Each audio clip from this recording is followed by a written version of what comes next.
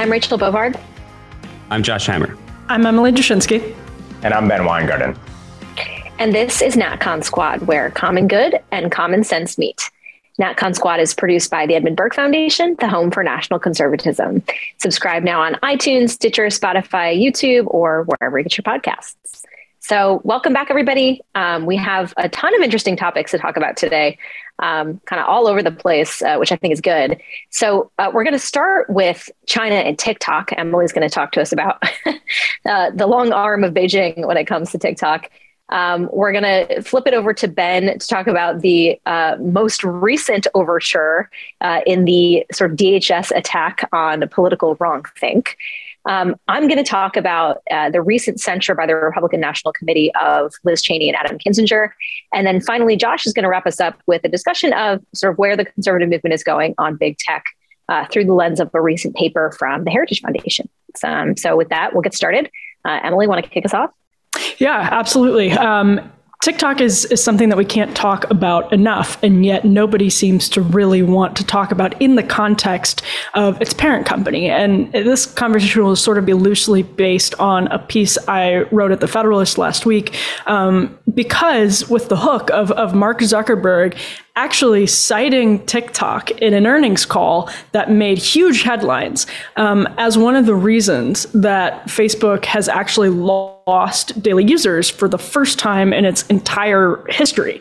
Facebook is a relatively young company, but not quite as young as TikTok. And it's stunning that this company, which is owned by ByteDance, a Beijing company, it is stunning the degree to which our children and young adults and even some adults, and we've seen all those videos from nurses and teachers and everything over the course of the pandemic, the amount of time that they spend on a platform owned by a nation that is seeking to undermine us it is sort of mind-boggling, right? It is the most popular social network.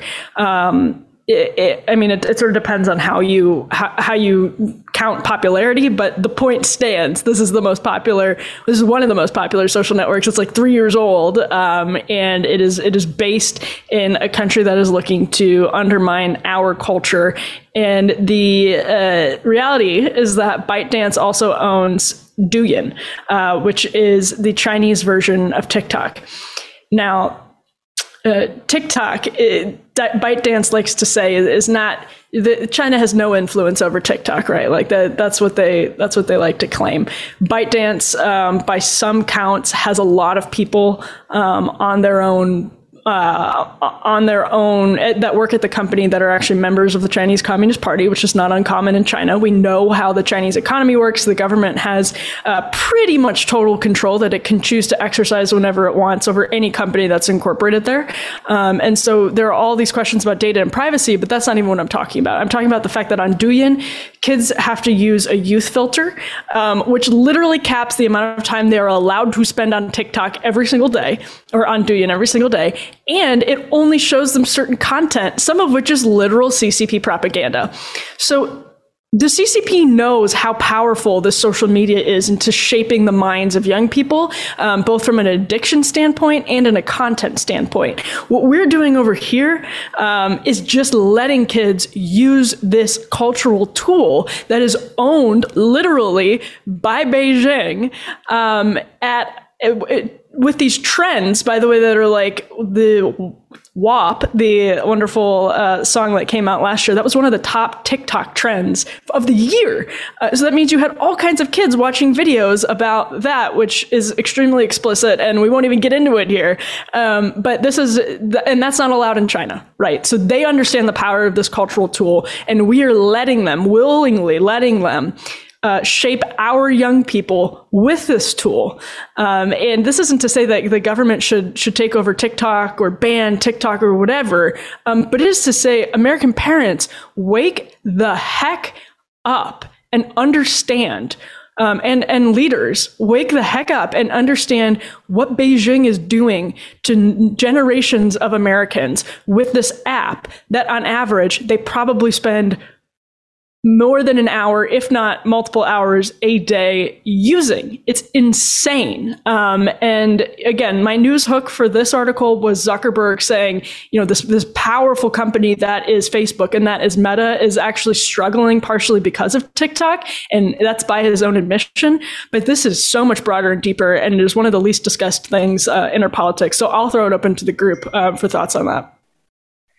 I have thoughts on this, which will shock no one. But, the first thing I will say is, like, what shocks me most about TikTok is that this is known. It's not like it's a secret that Beijing is the parent company of TikTok. It has come out for now over a year or two, at least, that Beijing harvests the data of every child that uses this, from voice recognition to face recognition to off-platform information. So whatever's on their phone is being sucked into the TikTok app. So it is, I think, not an overstatement to say it's a surveillance app in a way that a lot of social media is surveillance, but this is surveillance by, an antagonistic foreign power. I don't have that many qualms about the government stepping in and saying this is a problem, particularly when it comes to the fact that this is a Chinese asset, essentially. And, we've talked about on this podcast before, we have our economic policy makes no distinction almost that prepares us to deal with China, which uses, sort of otherwise commercial actors as state actors. There's that fusion that China has that we are unprepared to deal with because we just look at everything as like a market product and not an arm of the Chinese state. And that's a problem. But the second thing I would say is, it's tremendous to me how far this debate has come because, I think when Josh Hawley first got to the Senate, he was introducing bills to ban, infinite scroll and things on social media, right? Reason magazine, I think, has had him on the cover to bash him like 18,000 times about this, saying he's, perpetuating the nanny state, all this stuff. But so many more people are coming around to this idea that these products are addictive. They are harmful to brain development. And there is, of course, a role parents have in this, obviously, right? Like kids have, phones that I think parents need to be aware of. But I think what the criticism of people trying to have this debate never reflects is the fact that social media and phones and all these things are ubiquitous, right? It's not like a video game where you actually have to actively go plug it in. Someone has to purchase it for you. You turn it on. It's much more of a niche activity. Phones and the internet are everywhere. You have really no kind of idea what your kid is doing. And the last thing I'll say is that there also is no product liability here, right? Everything, that we're talking about with parents, yes, they need to be, I think, more engaged and aware of these things. But even if they were able to link, Instagram, as we've seen, to like mental health of girls, there's literally no recourse that parents have against these platforms. And so there's no incentive, for them to address these things at all. And a quick piggyback on that, it is also not like tobacco or trans fats that you eat that might be ubiquitous, but that you eat. We have transferred our professional, personal, and even religious communication and organizing onto these addictive platforms. And that's an important thing to think about. Yeah.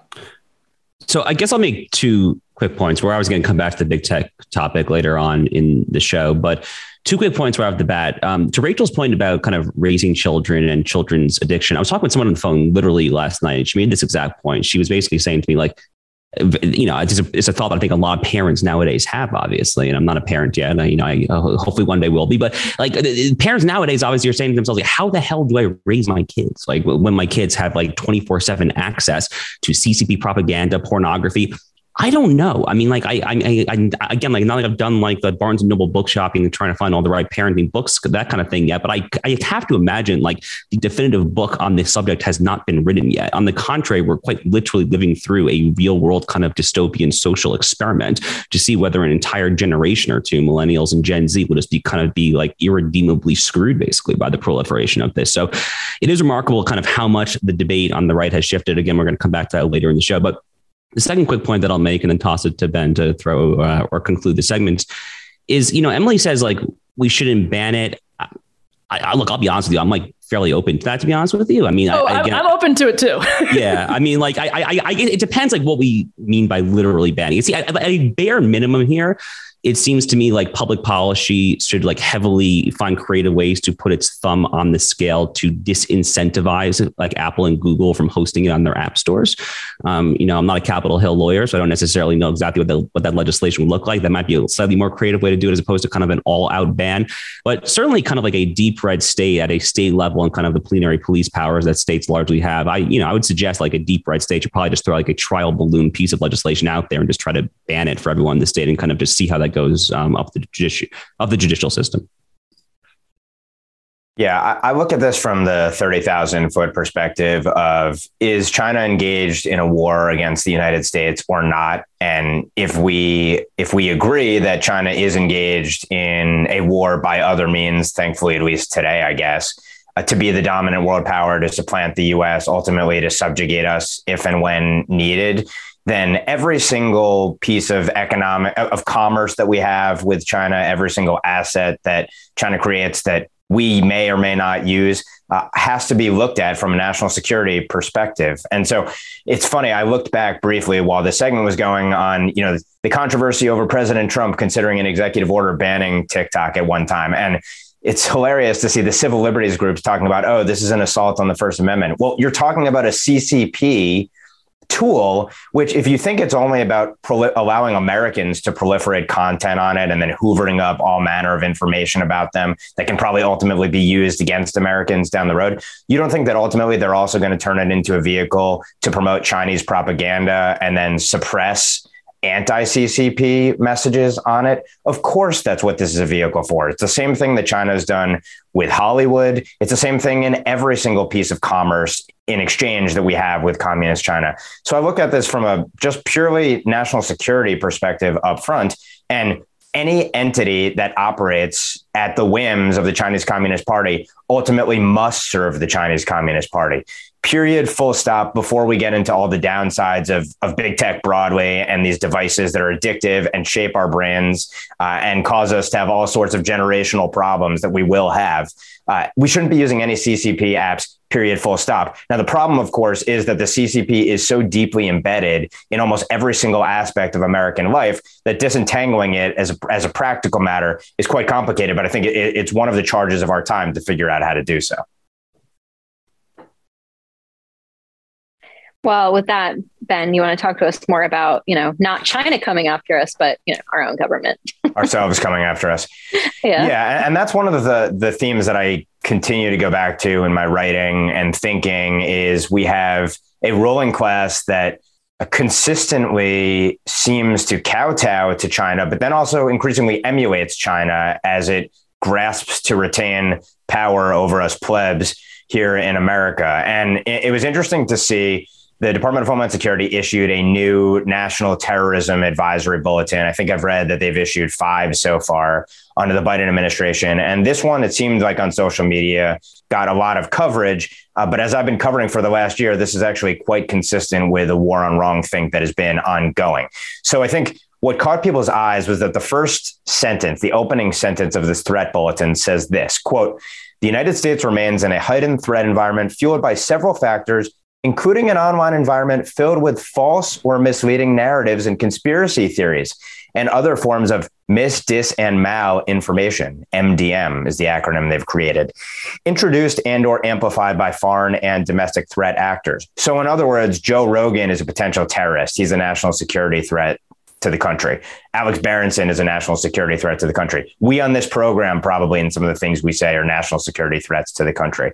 So this started with, Alex Jones gets deplatformed. Then it moves to a president of the United States and members of Congress. Then it moves to, like I said last episode, a pot smoking, tequila swigging, UFC commentating, Bernie Sanders supporting stand-up comedian who, because he attracts a large audience and some of his guests challenge the official ruling class narrative, he suddenly becomes a threat to national security. And it goes on to talk about key factors contributing to the current heightened threat environment, proliferation of false or misleading narratives, and I want to underscore this, which sow discord or undermine public trust in U.S. government institutions. Now, the institutions themselves, as we've talked about ad nauseum here, have themselves destroyed and completely eroded trust in themselves because they violated that trust. They do not operate in terms of consent of the governed.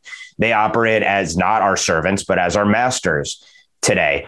And set that aside for a second. This language parallels what I've harped on here before, the National Strategy for Countering Domestic Terrorism that the Biden administration put out in, I believe, June of last year, where it talked about the fact that the long-term contributors to terrorism in this country included misinformation and disinformation, and called on all federal agencies, as well as big tech and beyond, to actively combat misinformation and disinformation. And of course, the administration itself has pressed on TV companies, on big tech and beyond, to try and crush anyone who dares engage in dangerous wrongthink. So you can draw a direct line between the rhetoric of the administration, its national strategy for countering domestic terrorism, and all the themes that we've talked about in the past when it comes to any criticism of the draconian COVID policies, any criticism with respect to, of course, election integrity. And this document, of course, goes on to talk about false or misleading narratives about unsubstantiated election fraud posing a risk. It talks about opposition to COVID-19 vaccine and mask mandates. And a new one, which we'll see how this develops over time,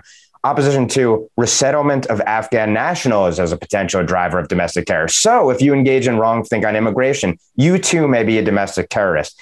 So I want to link this chilling of speech, this effort at essentially imposing kind of a prior restraint on free speech in this country and this Orwellian document. Let's also note a few other things that this comes up against.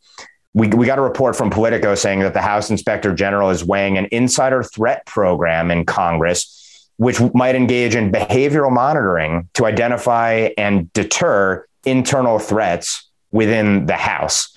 These types of programs, according to this article, have in other circumstances included even tracking every single keystroke of employees on their federal government computers. And this obviously comes on the heels, of course, of reports about Capitol cops probing lawmakers and their visitors as potential threats, allegations that recently arose from Texas Congressman Troy Nehls about Capitol cops investigating his office, and then allegations as well yesterday, I believe, from his colleague, Congressman Louie Gohmert, saying that the DOJ had tampered with mail sent to him by private citizens. So this, I think, perfectly reflects the chilling, disturbing, anti-American CCP-like crackdown on dissent in this country against normal citizens, everyday citizens, as well as their political representatives.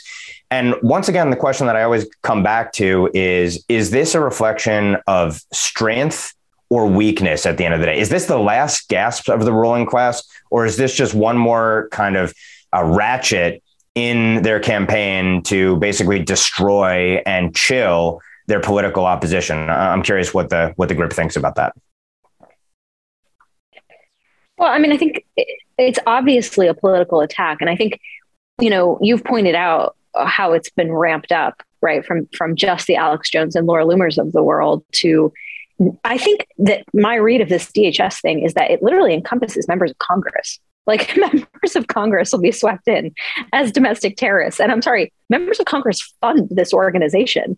And that's like what's kind of shocking to me about it. I was talking to some congressional staff this morning, and now that the news is public that there's an agreement on the omnibus spending bill, the terms of this massive spending bill that they're going to be taking up in as soon as next month.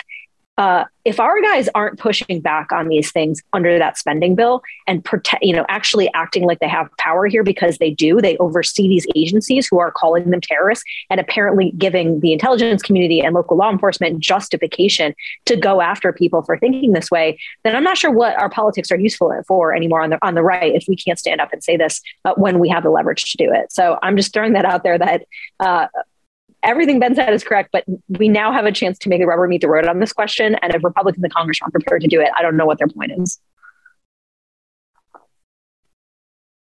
Yeah, I mean, I guess I'll jump in. This is kind of related to like a long running strand of thought that I've had for a while now. And it's something that I have this one, all of us on this podcast obviously have a lot of kind of like right-wing group chats, but kind of like my go-to kind of like based right-wing lawyer group chat. We've discussed this ad infinitum. So I kind of would like to kind of get everyone's thoughts here. So one thing that I've written about a lot is kind of free speech, right? And how conservatives should actually view free speech, and kind of the upshot of what I suggest Common Good Originalism supports on free speech grounds is actually not free speech absolutism, right? It's actually something more analogous to the San Alito dissent in the Snyder versus Phelps case, basically kind of affixing kind of a moral valuation to speech. This is kind of, I think, the Alexander Hamilton position going back to the Federalist Party. It's certainly the position of kind of Harry Jaffa, Hadley Arkes, and some of our Straussian friends, more generally speaking here. The intellectual tension, the one that I'm still kind of teasing out in real time, is how I reconcile that with what I think are appropriate public policies in kind of the big tech space that kind of empirically amount to a default position of near free speech absolutism. And I guess the reality is, some ways, being conservative, being an icon, being kind of a true conservative necessarily, I think, means that we live in the real world where kind of the empirical realities of the day-to-day situations simply have to take precedence over kind of fealty or loyalty to kind of abstract principles or abstract dogma or kind of, dusty old books that we might have read decades and decades ago. So I don't know. I'm kind of just rambling at this point, but I guess like in an ideal world, okay, where like the tech platforms were acting with like a modicum of sanity, I wouldn't be like throwing up my arms necessarily if someone like an Alex Jones or Nick Fuentes were banned. Again, like if we actually had like moralistic, virtuous censors, people who actually they were properly educated, they had the right value system, and they could actually be tasked with affixing moral valuations as to what was happening there. But we just don't live in that world. Like, the Birkenstock wearing dweebs out in Silicon Valley do not have that background. They want us ostracized. They want us subjugated, and they want us out. So as an empirical reality, I think we simply have to kind of default to a position of kind of effectively free speech absolutism, because, this notion of the slippery slope, I mean, I certainly was not prescient enough back in 2017 when people started banning Alex Jones. I did not stand up for him at that time. I don't think any of us did, honestly, or very few maybe. But the reality now, 4.5, 5 years after that, is genuinely harrowing. And I think it compels us to necessarily take a deeply kind of pragmatic, empirical, dirty approach in favor of near free speech absolutism, even if kind of our more abstract principles might militate in a different direction. Yeah, I think that's such an interesting point. And it may not even have to be dirty, because in some cases, these new constructs and these hypermodern constructs don't jive with what was laid out, even in an originalist sort of interpretation of our Constitution and the laws downstream of it that have come through the court system and through legislation. This is not, there's no way in heck, and people always say this in the debate about originalism, that, there's no way the founders could have envisioned what we've become. Thus, we must, reinterpret and change the Constitution. And that's not what I'm saying. But I am saying there is no way in heck the founders could have envisioned the world that we live in right now. There's simply no way.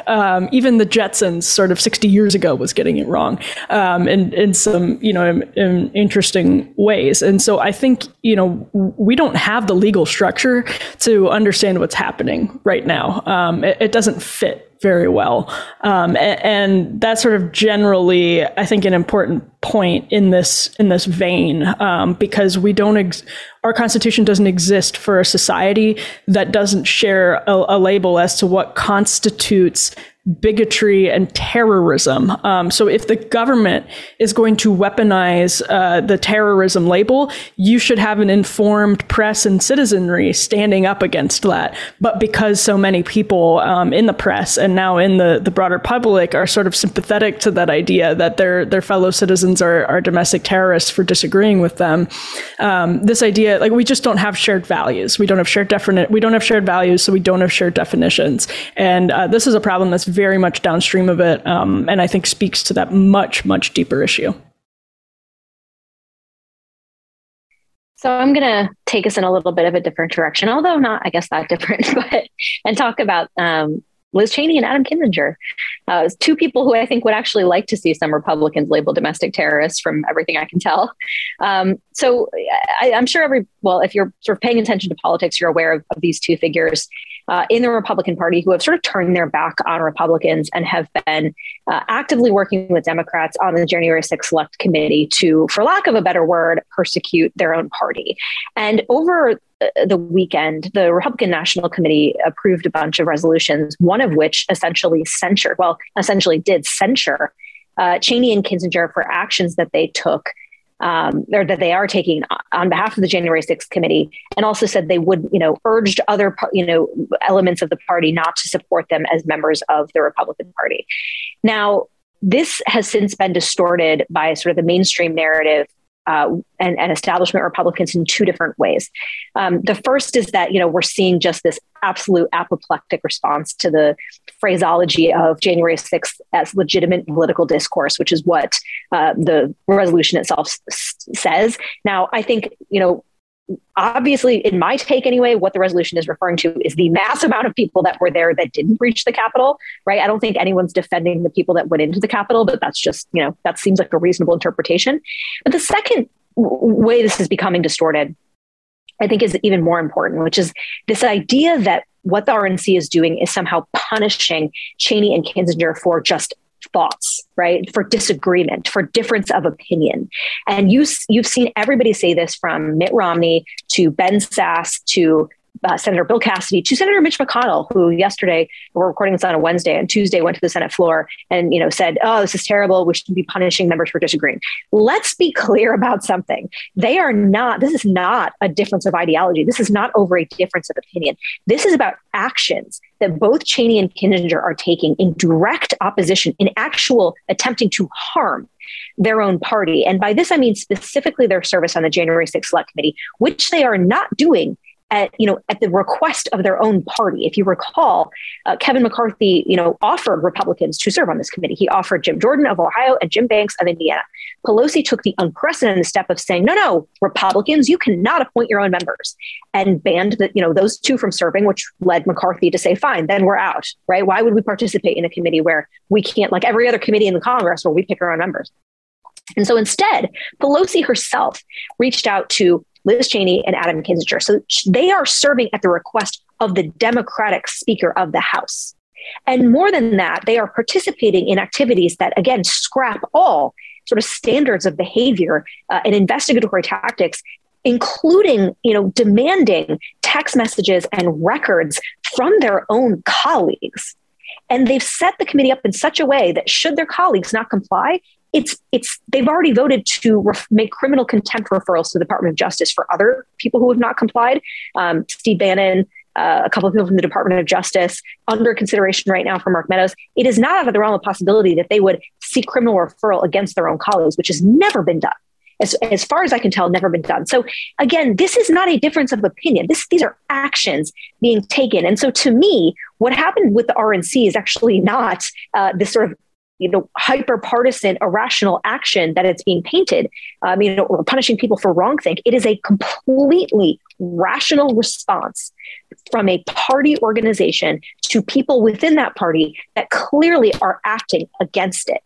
They are seeking tangible harm to the party that they also at the same time seek shelter and comfort under. You don't get to do that in politics. You just don't.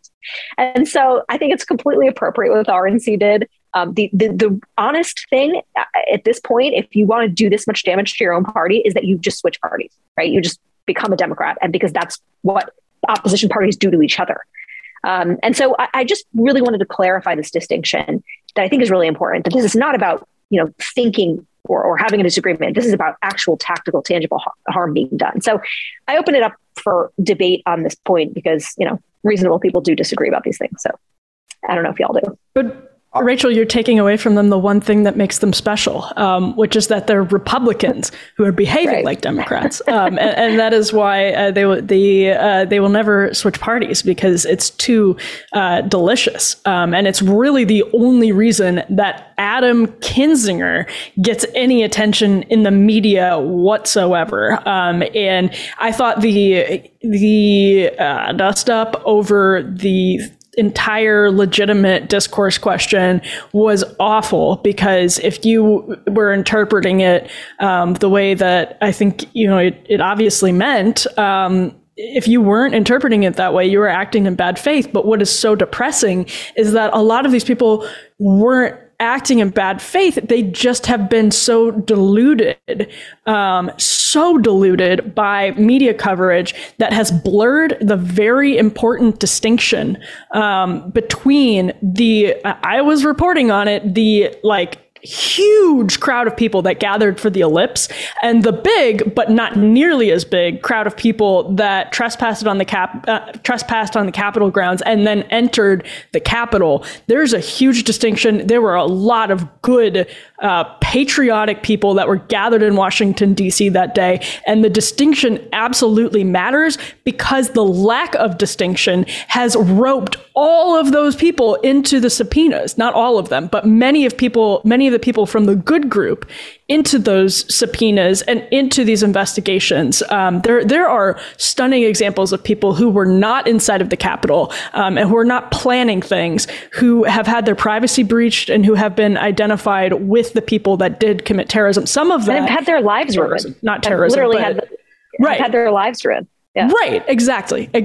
And that's why the distinction absolutely matters. But I think the fact that, besides the people who were obviously acting in bad faith, the Adam Kinzingers and the Liz Cheneys of the world, the people who honestly who interpreted that in some sort of malicious way, although I went and looked at how it was written, it was completely fair. It was a completely fair point. And if you're interpreting that in a malicious way, and not because you're intentionally acting in bad faith or you're some sort of operative, but just because you think you want to be reasonable, capital R, and a defender of capital D democracy, and you have lost the nuance in that very important distinction, that speaks to that is the problem, is the fact that the media has eliminated the distinction to the point where it doesn't exist meaningfully anymore, and it does have a lot of meaning. So the whole thing is just depressing. Yeah, let me just say that the lack of distinction is willful. It's intentional. It's purposefully malicious because it goes to a point that, sort of tinges the prior segment that I did, which is that half the country constitutes domestic terrorists or they're co-conspirators, aiders, abettors, enablers. That's the whole point. And not only half the country, but also members of Congress who stood with them in challenging the first mass mail-in election in American history. And by the way, the Mark Eliases of the world, and not just him, but also Democrat members of Congress, are seeking to actually disqualify from the ballots and maybe even not see it Republicans, dozens and dozens of Republicans who dared to ask anything about the 2020 election. So there's a real far-reaching effect of this. But I think, to go back to the point about the text itself, the text talks about the committees, the January 6th committees, which is the major subject of this, disregard for minority rights, traditional checks and balances, due process, and adherence to other precedent and rules of the U.S. House. And then a couple clauses down, it says that Cheney and Kinzinger are participating in a Democrat-led persecution of ordinary citizens engaged in legitimate political discourse, using their past professed political affiliation to mask Democrat abuse of prosecutorial power for partisan purposes. Of course, it's not talking about people smashing windows inside the Capitol. It's a willful misrepresentation of it by design. Emily's absolutely right. It's obviously a bad faith effort. And I think it's a joke. To go back to the main point of this, like, these people are actively working against your political party and trying to railroad and serving the efforts of a totalitarian left that wants to gulag half the country. How could you possibly not censure them? So thanks to the RNC for actually showing that it has at least a modicum of understanding of what time it is. So I don't have a whole lot to add. I agree with what all three of you have said here. The only thing that I'll kind of add quickly at the end of this segment before transitioning is, what about like Mitch McConnell's reaction to this, right? What about Mitch McConnell referring to this, just using the language of the MSNBC talking head crowd? Literally using the dreaded I word, not impeachment, but insurrection. I thought that was wild, honestly. Look, I come from kind of a, now I'm a little more full spectrum, I guess, but like my route through the conservative movement is kind of through like the FedSoc legal world. And I have so many friends who kind of just nerd out and dork out over like Mitch McConnell, like how tough is he? He confirms all the judges. And it's like, dude, like open your freaking eyes. Okay. Like this is still Mitch McConnell at the end of the day here. Rachel's the last person in the world who needs to kind of hear this, obviously, but just the way that he kind of punched back here and, criticized, the RNC and said how it was actually like an insurrection. I thought that was kind of like a clown nose back on moment, like take off the blinders and like this is really who you're getting. It was a reminder that Mitch McConnell really is all along who he actually has been. And honestly, I mean, like, we'll see. I mean, like, if Republicans retake the House this year, I mean, it's hard to be particularly bullish that McConnell might be deposed as Senate Majority Leader. He's obviously kind of had that position, that sinecure, we might say, for a very long time now. But at a bare minimum, I think the reaction to the RNC report kind of should bring conservatives back to a point of sobriety, especially now where we're not kind of confirming judges over and over again as to who Mitch McConnell actually is. But on that note, does anyone have any parting thoughts there before transitioning? Or nope.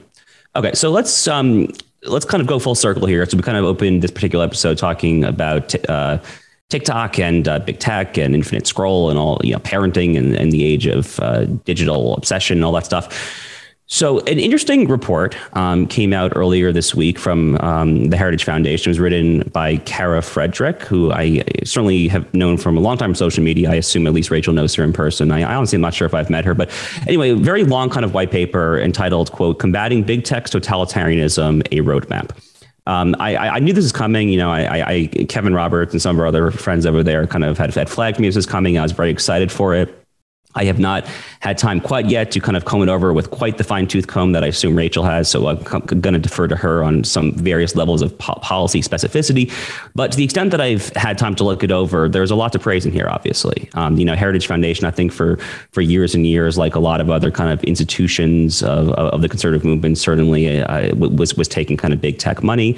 I think Kay Cole James and kind of her final couple of years there started to kind of get that back out the door. And in fact, and it ultimately kind of resulting in kind of a vow to not take big tech money. And I think we're starting to see the results of that. And, there are certainly some points in here that I've noticed that we might quibble with. They advocate for a codification into law of the consumer welfare standard.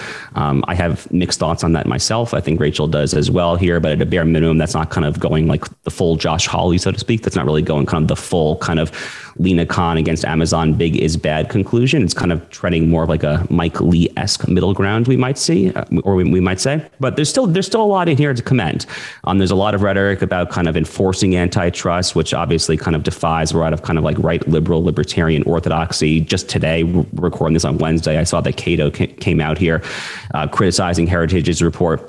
One thing that was particularly interesting, this is kind of where I want to take my opening remarks here, is that Fox News did like a little write-up of the report, and both Kevin Roberts, who's the president of Heritage, and Kara, in their comments to Fox News, I noticed they actually used the rhetoric of the common good in kind of the specific terminology of the common good in describing what they were doing. So Dr. Roberts says, quote, "Every single American should be concerned by big tech's manipulation of the free market to exploit consumers, censor conservatives, target children, expand chilling surveillance programs, and selectively limit access to the modern public square. It's going to take all of us to fight back against big tech and ensure these companies are held to account for their unchecked, flagrant abuses of power and undermining of the common good."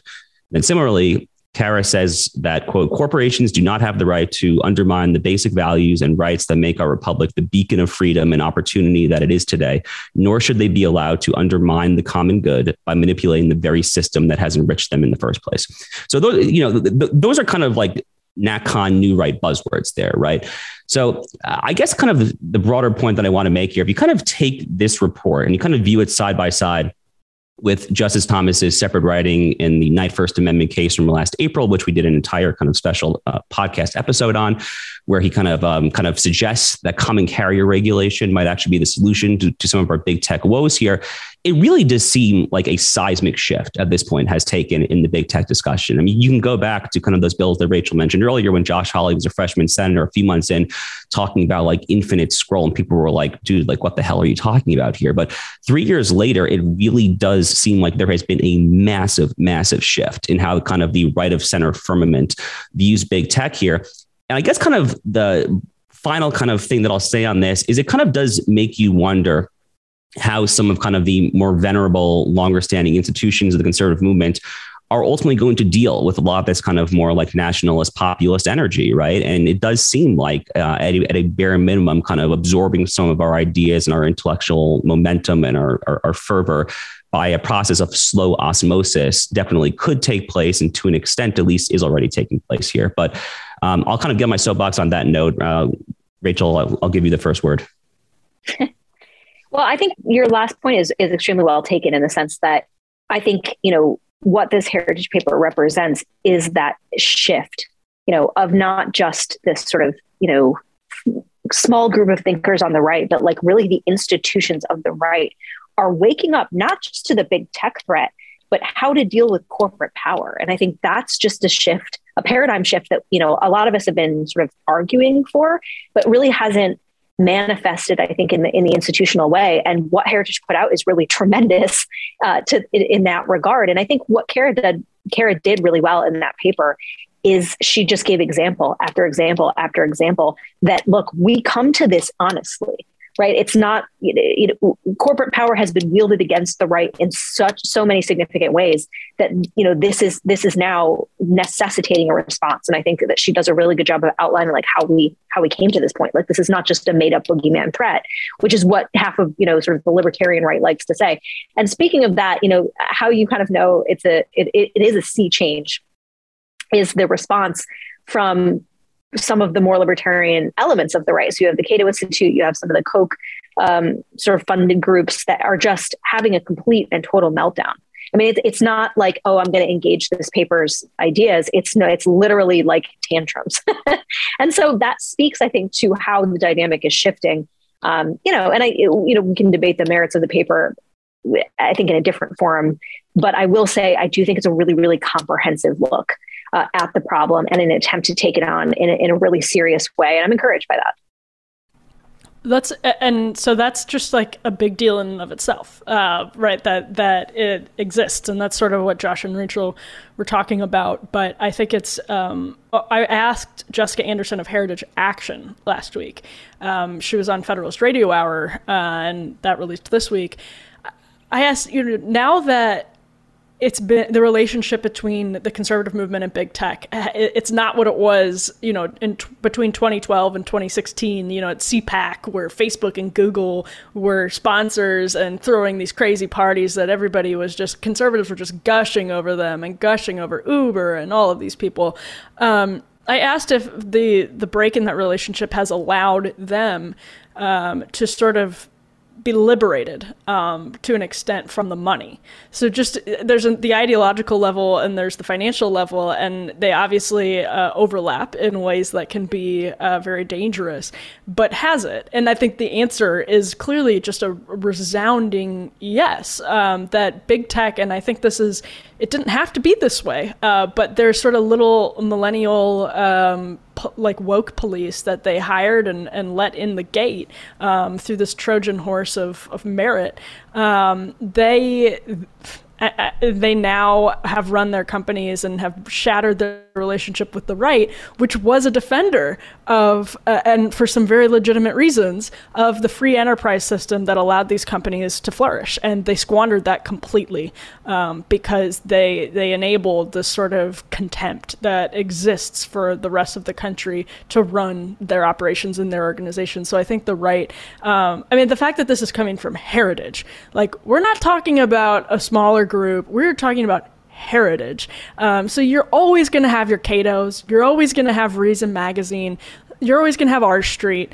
But the fact that this is coming from Heritage, that is an extremely encouraging sign. And the fact that Josh and Rachel and presumably Ben agree that this is sort of substantively good and not just superficially good, because there are a lot of people on the right who superficially talk a big game about big tech and then don't want to do anything meaningful, and don't have proposals that are actually meaningful. That's a really big deal. Generally speaking, I agree with the sentiment here that this is something of a watershed, and the language is telling, as is the substance. And one of the things that I noted off the bat was that in President Kevin Roberts's, I guess, preamble to it, he called big tech the enemy of the people.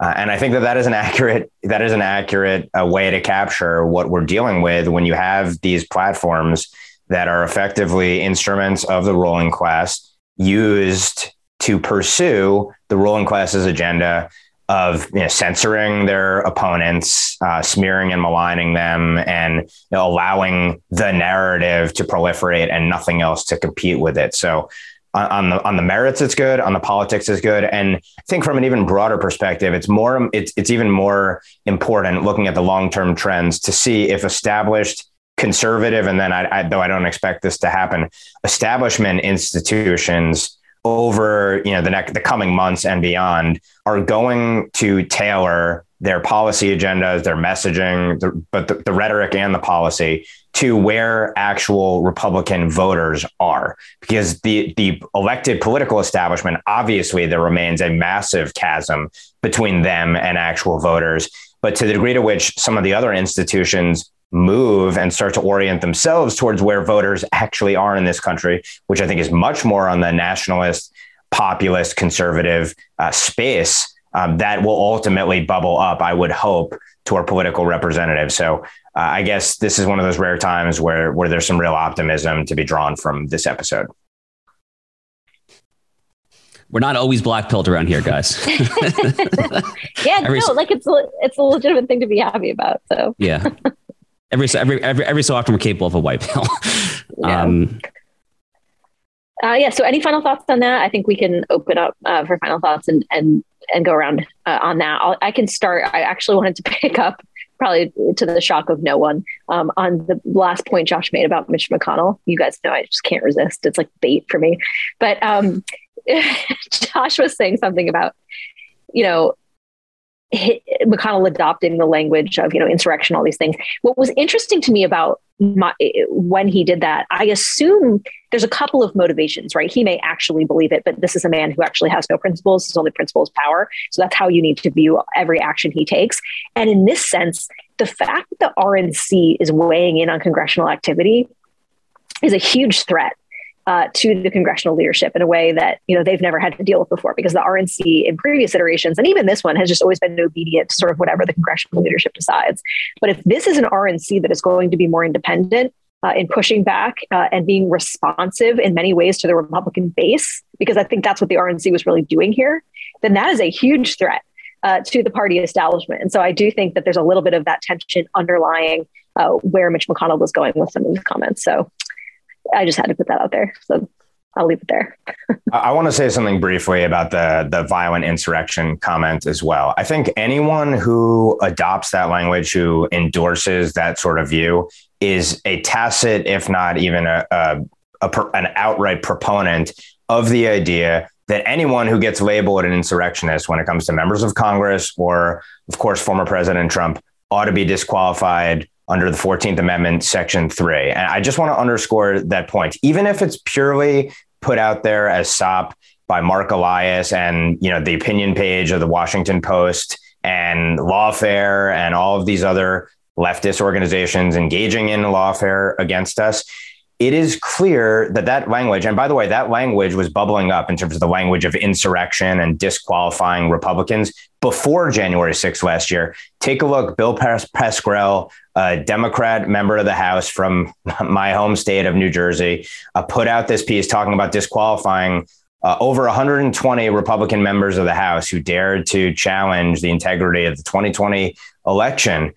This is a real facet now of political life, which is that the people who want to preserve and protect, defend our democracy actually want to disenfranchise, not just disenfranchise, but disqualify representatives of tens of millions of Americans so that they can't even be on the ballot. That is where this is ultimately leading. And again, even if this is just an attempt to shift the Overton window to make the invocation of the 14th Amendment, Section 3, something that is not completely fringe in our politics, we've already crossed a very scary Rubicon, but anyone who raises that language of insurrection, which is totally inapt to what transpired that day, they are effectively endorsing, disqualifying dozens and dozens of Republicans.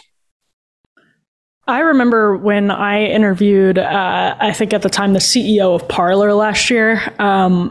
There are a lot of questions you can ask the CEO of Parler that get to the heart of some of our big issues today. And I think I asked some of them. I certainly had Rachel help me a little bit in perhaps a breach of journalistic ethics.